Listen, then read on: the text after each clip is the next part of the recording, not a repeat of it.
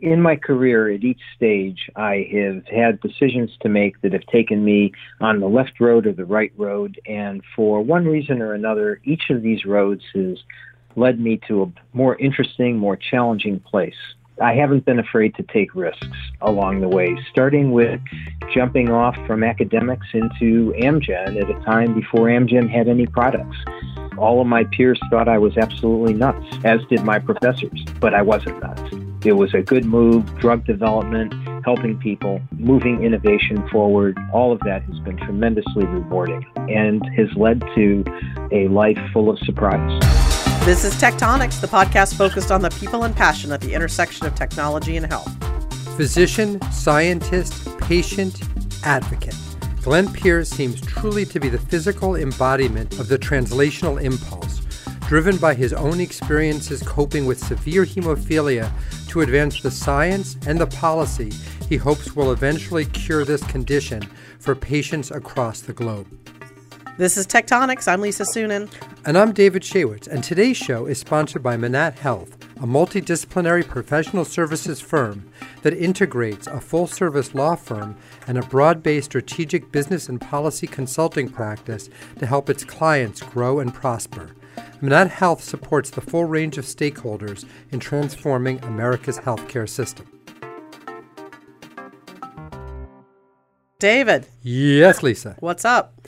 So I'm really inspired, as you'll gather, from today's guest, who is an example of a patient who is also an entrepreneur and an advocate. I feel like this is something that we're hearing about more and more. Do you agree? Yeah, I feel like in healthcare, it's also very common to find entrepreneurs who came from their own healthcare experiences and tried to solve problems for that. So I do think we're hearing more and more about it. And this seems to be like taking it even to the next level totally. Where, I think about folks like Matt Might and Matt Wellesley, yep. Who've advocated passionately for the child's rare disease in entrepreneurial fashion. And even people like Dinkar Singh, whose experience with a child with SMA led to funded work and some therapeutic progress in that area. There's just so many increasing number of examples. Mm-hmm. So on the one hand, on the upside, you can say it highlights the real role of companies in driving translation. But I also feel, that it's such a weight on the shoulders of the people who do this. And I imagine we'll get a flavor of that from our guest today. I imagine so. So with that, I am delighted to welcome today's guest, Glenn Pierce, who, as our listeners will quickly appreciate, is one of the most inspirational people around. He's one of the most inspirational people that I've ever met. And disclosure, one of his many roles involved with TVI portfolio company, Ambis, but that is not the focus of today's conversation. So Glenn, welcome to the show, and we're so thrilled you're able to join us today. It's a pleasure to be here, David and Lisa. Thanks for inviting me. Great. So Glenn, I understand that you hail from the heartland and grew up in Cleveland, where you were basically raised by your mom in what sounds like challenging circumstances, where you said she had to be very, quote, scrappy to get by.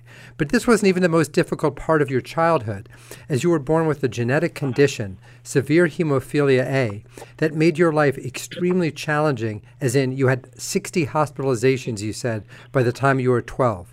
Can you tell us what it was like for you as a kid? How did you and your mom manage? Well, it was our normal. I spent about 25% of my time in the hospital, usually admitted 3, 4, 5 times a year for 2 to 3 weeks at a time. My longest hospital stay was 3 months. And my shortest was really no less than a couple of weeks, dealing with bleeding episodes that were uncontrolled and were untreatable until the bleeding actually stopped. So we know now that that this particular type of hemophilia, we understand the cause. Was the cause understood at the time? The cause was vaguely understood. When I was diagnosed in 1956, I was about a year of age, and half the doctors told my mom that I would be dead within 5 years, and the other half said there'll be a cure within 5 years. Now, this was really before much at all was known about the clotting cascade. So the death part was probably a little more realistic. The average age for people at that time to survive with hemophilia was about 10 or 12. Did you grow up with a fatalistic view of the world? Did you kind of think every minute was going to be your last? No, in fact, the opposite. I grew up with a very optimistic view of the world, knowing that I could get into big trouble, but that I had a bright future to look forward to. That's really, awesome. thanks to my mom. Mm-hmm. I was surprised by this, that the cutting edge treatment at the time initially when you were a kid was ice and bed rest. Is that possibly right? Yes, it is. Whole blood transfusions were also used, but factor VIII has a half-life of 12 hours. And so goodness. by the time the blood gets into the patient, the factor VIII's long gone. So it really was used to replenish lost blood, but couldn't replenish any of the missing clotting factors. Wow. That's insane. So what would you do for 3 months in the hospital? How'd you entertain yourself as a young man? Well, so I was a kid then. I had a social network in the hospital. I had friends with hemophilia who I would often run into in the hospital. We were separated within Cleveland proper, but met in the hospital. Mm-hmm. I also had friends who had cystic fibrosis. They also spent long periods of time in the hospital as well.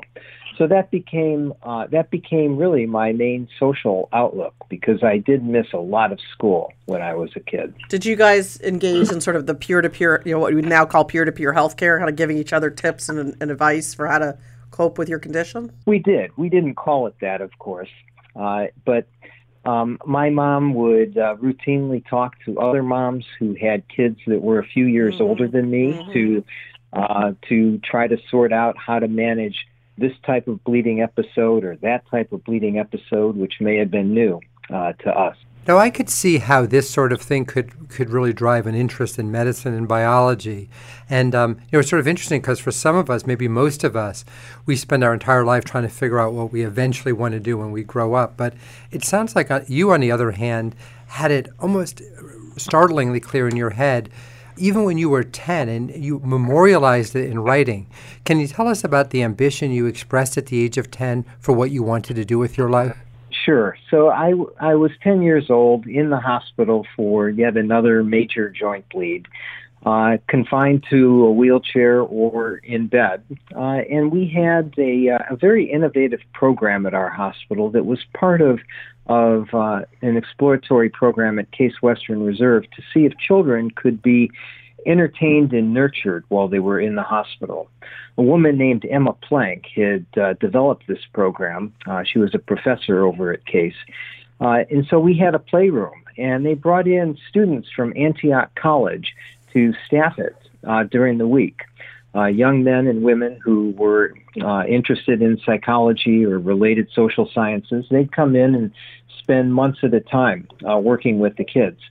I bonded with one guy, and he offered to type my autobiography. And so I wrote about a 4-page autobiography at that time, and all typed out. And one of the passages that I ran across when I was going through some old boxes in the garage several years ago said, when I grow up, if I get there, I would like to cure hemophilia. That was something that just captured my imagination as a way of dealing with my particular disease and maybe helping all my friends as well along the way. Wow. I mean, it sounds so optimistic and constructive. And I guess it's not surprising then that you pursued your interest in medicine and medical research, in your case through an MD PhD program at Case, where you also went to college. You went on to train, I believe, at WashU, also my dad's college and med school alma mater. You trained in laboratory medicine and then did a hematology postdoc, but you explicitly steered clear of hemophilia through your first several industry jobs at Amgen and Selective Genetics because it felt too fraught. Help us understand your thinking during this early stage of your career, and in particular, your desire to, in your words, segregate this deeply personal interest from your burgeoning scientific career. I went into medicine because I was driven by physicians as my role models and wanting to do something with hemophilia. But along the way, I became a volunteer And so I focused on a lot of the science and translating the science to other patients. New products that were coming out, the potential prospect of gene therapy back when the factor 8 and factor 9 genes were cloned in the early 80s. And so my medical interests took me in other places as well. And when it came time to look for a job and really focus on research, I decided I wasn't interested in doing research in hemophilia because I wasn't sure I could be objective about the research. And in my research training, I learned that objectivity is an important component of the scientific method. That's very interesting. I mean, I wonder if that lack of objectivity is better or worse in some ways to create the passion to drive, discovery and treatments. I mean, I guess you could become emotionally attached to ideas that turn out not to work, but on the other hand, you might be more emotionally driven to drive to success for things that you can't tell if they're going to work. Well, what I learned is that we do get emotionally attached to the research that we're doing. I got involved in congenital immunodeficiency diseases, growth factors, oncogenes, and I got very emotionally attached to that work and was driven, had passion for it. And so I think that it was perhaps a mistake for me to think that I would need to be so objective in hemophilia when that objectivity needs to be managed in conjunction with subjectivity as one develops passion for whatever area you're working in. So I figured that out somewhere along the line and said, I really just want to be working in hemophilia. It sounds like you had, I guess, which sounded to me like a vision quest or something in 2002, because you sort of had this epiphany, or maybe it was probably more gradual and thoughtful than that and considered. And then your view of work and personal evolved into one. Do you have any recollection of how that convergence occurred? Well, back in 2002, there were a lot of things going on. I was at the end of about 8 years at a startup company doing gene therapy for tissue regeneration, and was pretty well burned out at that point. Things didn't work quite the way we had planned. The funding didn't always come through, and it was time to move on. I also was at a crossroads with my volunteer work, and I ran once again to become president of the National Hemophilia Foundation here in the United States. I did that earlier in the 90s, and it was a full-time job, but I was also working at Amgen at the time, which was my real first full-time job. So this time I thought, I'm just going to quit selective genetics and focus full-time on being president of the NHF as a volunteer. About midway through my year as president, I got a call to ask me if I wanted to head R&D at Avogen, which was a gene therapy company in the Bay Area that was focused on hemophilia B and getting a Parkinson's drug into the clinic. And I thought, this is it. This is my opportunity to focus all of my resources on hemophilia gene therapy.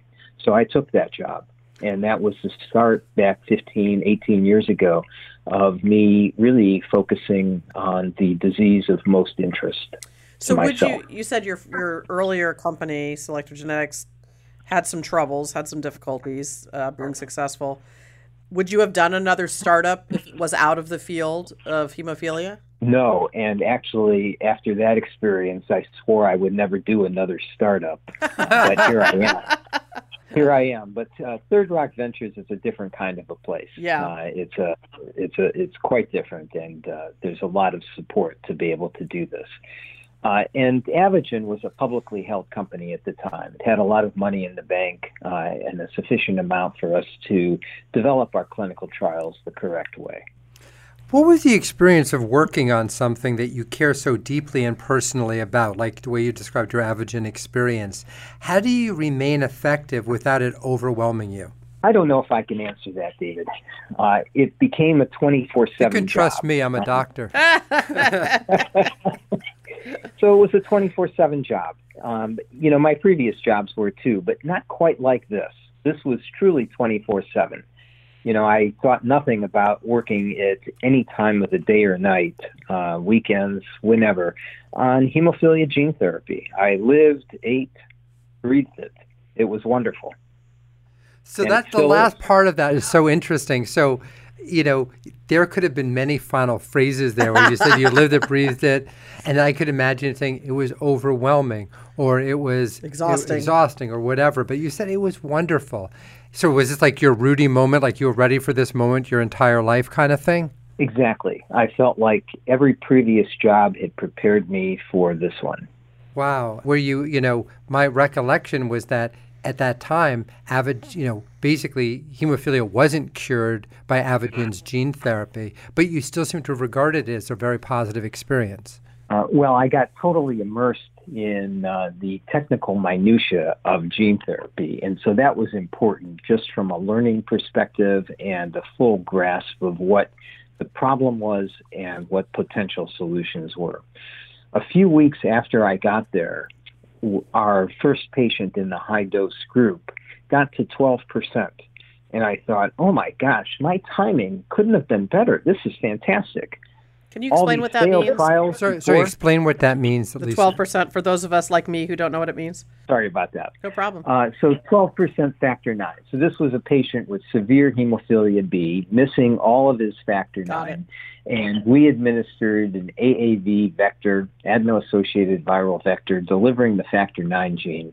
And within a few weeks of delivering it, he got to 12%. And I had joined the company just shortly before that. And so I thought that the timing was just impeccable.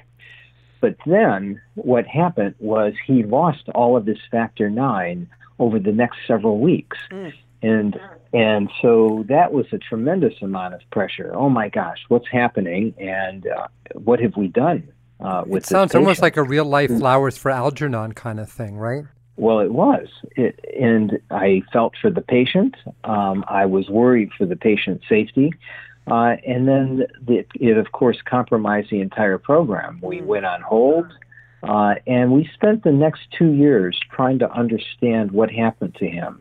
We brought in some of the best immunologists in the world, and we went through a whole series of experiments in collaboration with the docs at CHOP, Children's Hospital of Philadelphia, and Stanford. And we made some important discoveries that formed the basis for dealing with the host response to AAV up to this day. Wow. Now, it sounds like you remain deeply involved in hemophilia-related projects over the next 12 or so years as you assumed roles of increasing responsibility, first at Bayer, then at Biogen. My sense is that you basically recruited an A-team of hemophilia experts, that you're kind of like a hemophilia entrepreneur almost, and that you would, in effect, take these talents quite literally to companies with early assets they were hoping to develop in this specific space, kind of like the pros from Dover and MASH. Is this how you saw it, or was it sort of more emergent? It was more emergent. I suppose, in retrospect, looked like good planning, but we closed the doors. We turned off the lights for gene therapy at Avogen, and I moved over to Bayer to restart their U.S. research program over in Berkeley. And I brought a number of the team with me because Bayer had nothing at that point for research to support a $1 billion a year factor VIII product. So we all came in. We all had our areas of responsibility, from assays to preclinical, pharmacology, clinical, and hit the ground running. And I did the same thing at Biogen. I remember letting my group know I was going to head to the East Coast, and they all said, well, good luck. We're not leaving San Francisco. And over the next 6 months, they all came.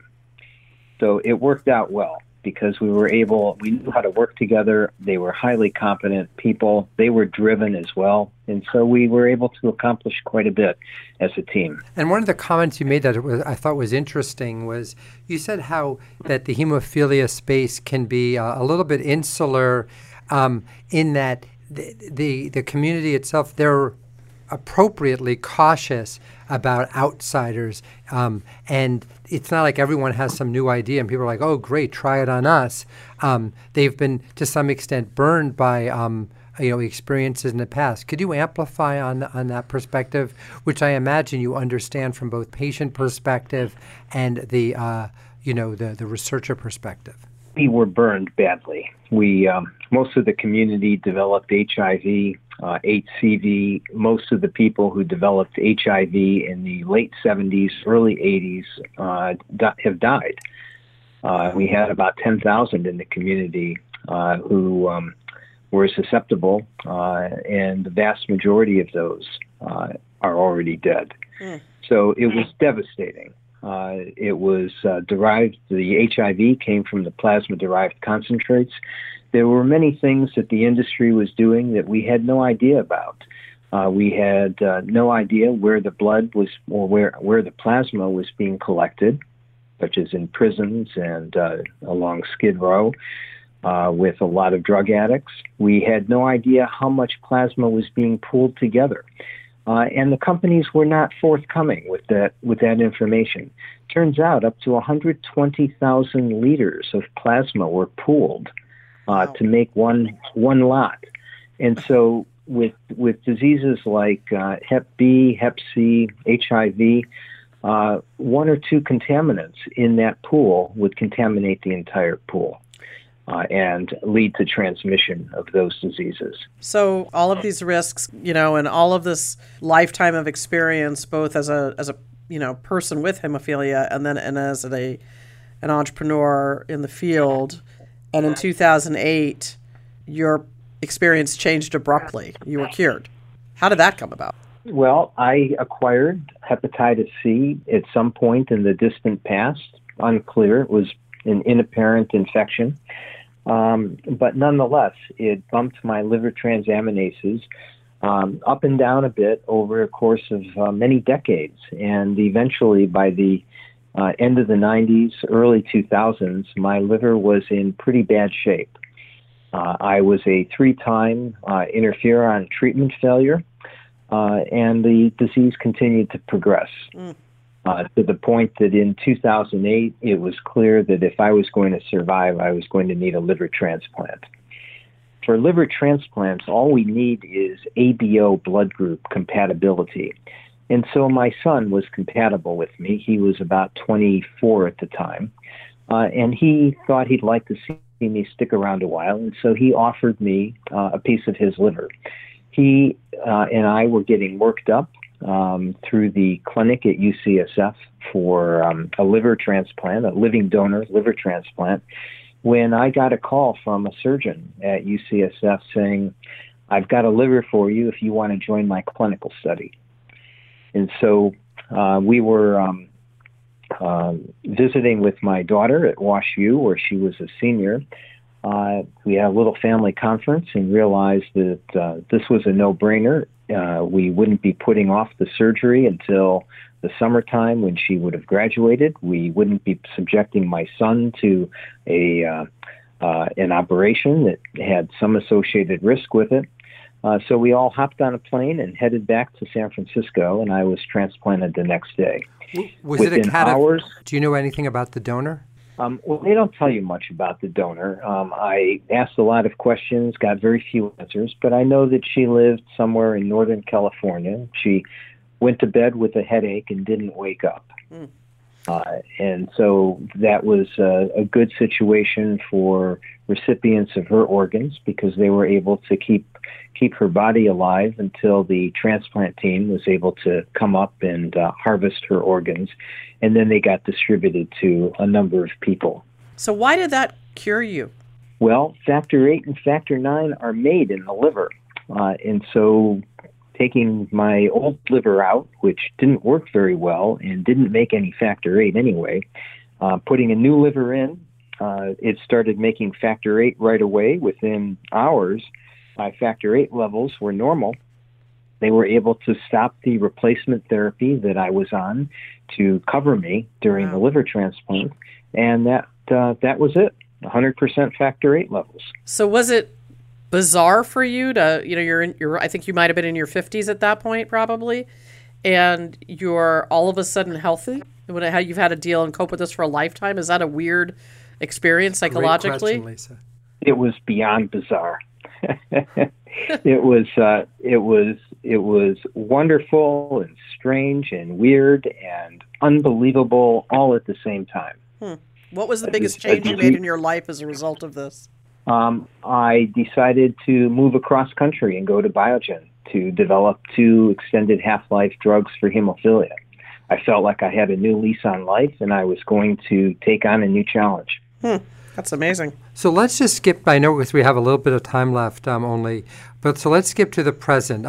You are incredibly deeply involved in a range of hemophilia-related topics, and I want to talk about 2 of these. So can you share with us your passion for improving the situation of patients in the developing world as one question, and then the other is to ask scientifically, what are you most excited about these days, especially in the area which I know is your real expertise, your particular passion of gene therapy. But maybe do the first one about your interest in improving and real incredibly deep level of commitment for improving the situation of patients with hemophilia in countries that don't have the resources of the U.S. and some other places. The majority of people in the world with hemophilia have not been diagnosed yet. Wow. Of the people who have been diagnosed, the majority have no treatment. Wow. So the pharmaceutical industry concentrates primarily on 15% of the world population. That's North America, Europe, for the sake of simplicity. Mm-hmm. They concentrate a little bit on the remaining, on another 15%. Eastern Europe, some other countries that have sufficient money to be able to purchase products. But that's it. The 70% sees nothing from the developed world pharmaceutical companies. Are there, though, pharmaceutical treatments now that are highly effective, or do you have to have a liver transplant to cure this disease? Well, there are treatments that are highly effective. We have a whole host of recombinant DNA-produced clotting factors. We have extended half-life clotting factors from protein engineering that work for longer periods of time, more effectively. We even have non-clotting factor replacement therapy, such as a bispecific antibody that can replace factor VIII function. And you've been involved in almost every single one of these, remarkably, right? I've had some involvement in many of the innovations that have come along. I think I've been involved with 5 drugs that have been approved now for hemophilia. Wow, that's amazing. But going back to these advances, to the people who are not benefiting from them right now, I want you to finish what you were saying there. So at Biogen, we developed these extended half-life products, and senior management began getting very interested in this disparity with the developing world. And George Scangos, who was the CEO at the time, and John Cox, who was the head of manufacturing, really wanted to do something. And so the end result was a commitment to donate 1 billion units of clotting factor to the developing world over a period of 10 years. To put that in perspective, about 6 or 7 billion units a year are used in clotting factors. So 1 billion units over 10 years is still a substantial amount of clotting factor. It's not just some BS amount, is your point? No, it was a commitment. It was a commitment for the initial 5 years to the World Federation of Hemophilia. And I became very interested in wanting to help this program successfully get launched. And so after I left Biogen, I joined the WFH, World Federation of Hemophilia Board of Directors, and took an active role in developing the expanded humanitarian aid program. We're now treating 18,000 patients in 60-some countries around the world. Wow. And making a huge difference. These products are making such a huge difference. We have other contributors to the program as well. And so overall, besides the 100 million units a year or so from Biogen and Sobi, their partner, we're delivering another 100 million units or so to the developing world from other partners. It's been a wonderful experience and is helping those individual patients.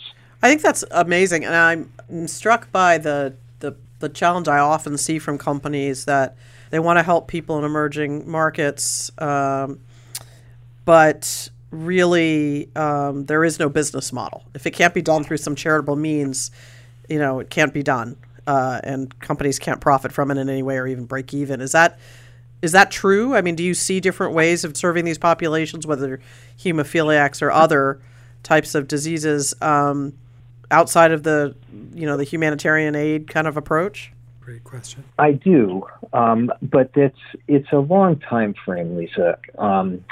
The humanitarian aid is making a difference both on the ground for those 18,000 people, but also we're training physicians. We are working with governments to increase support for hemophilia treatment centers in these countries, to get them to start to buy some product along the way, small amounts of product to start with. But more importantly, to provide the infrastructure for good lab diagnosis, good supportive care, the kind of care we've got here in the United States, to start translating some of that over. So that ultimately will be of benefit for the purchase of clotting factor, but I think that is probably still a drop in the bucket.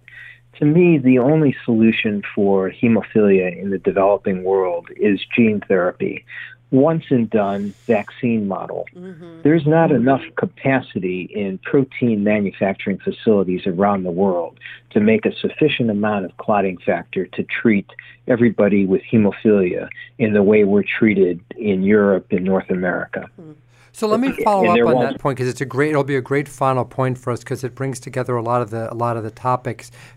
Given your expertise in gene therapy and in hemophilia, often one thinks it's not usual to think of gene therapy and developing countries sort of in the same breath. And by the way, the idea that the approach that you're talking about, I mean, you could also, the flip of it is that having the economic incentives to develop these things rapidly creates their availability, accelerates their discovery in the first place, so that we can begin to appropriately wonder how to make sure that there aren't inequities.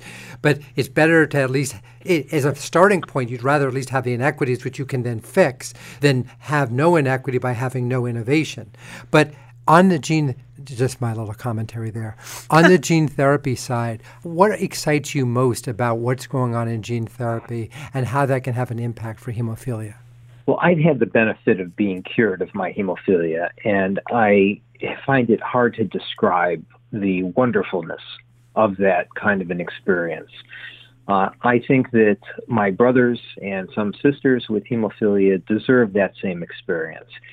Gene therapy can provide a sufficient amount of clotting factor to prevent most or all bleeding episodes and really give a person that new lease on life that I've had the opportunity to And do you enjoy. feel like it's really here? Because we've been hearing it, the idea of fixing a bad gene with gene therapy has been around for as you've lived for some time. What makes it different? Why is it different now? We have overcome hurdle after hurdle, solved problem after problem, and yes, the first generation is here. I would expect first generation factor 8, factor 9 gene therapies to be on the market within the next 2 to 3 years. Wow. And there'll be continued innovation. They'll improve upon those. There still are a lot of problems associated with gene therapy. The variability of response, the fact that many patients have been exposed to AAV and therefore can't necessarily take the gene therapy. But all of these problems have solutions, and it's just a matter of working through them problem by problem. It's so inspiring to hear the story, and it's so rare that we hear stories that end with cure, right? We hear about management, we hear about, sometimes prevention, but we rarely hear about cure. So I think it's really wonderful to hear how you turned what could have been a personal tragedy into something that... I'll have to have Diana on to talk about Sovaldi. Well, I know. I mean, Hep C is probably one of the only other examples of this in modern times, that I've been thinking about it. So I think, it's pretty remarkable. And some cancers, clearly, we've, managed to figure that out, sort of. It's really inspiring to hear about, and just so appreciate your sharing your story with us. Incredibly inspirational, Glenn. Thank you so much. Well, you're quite welcome. I've gone with the flow, and the flow has taken me to some pretty interesting places.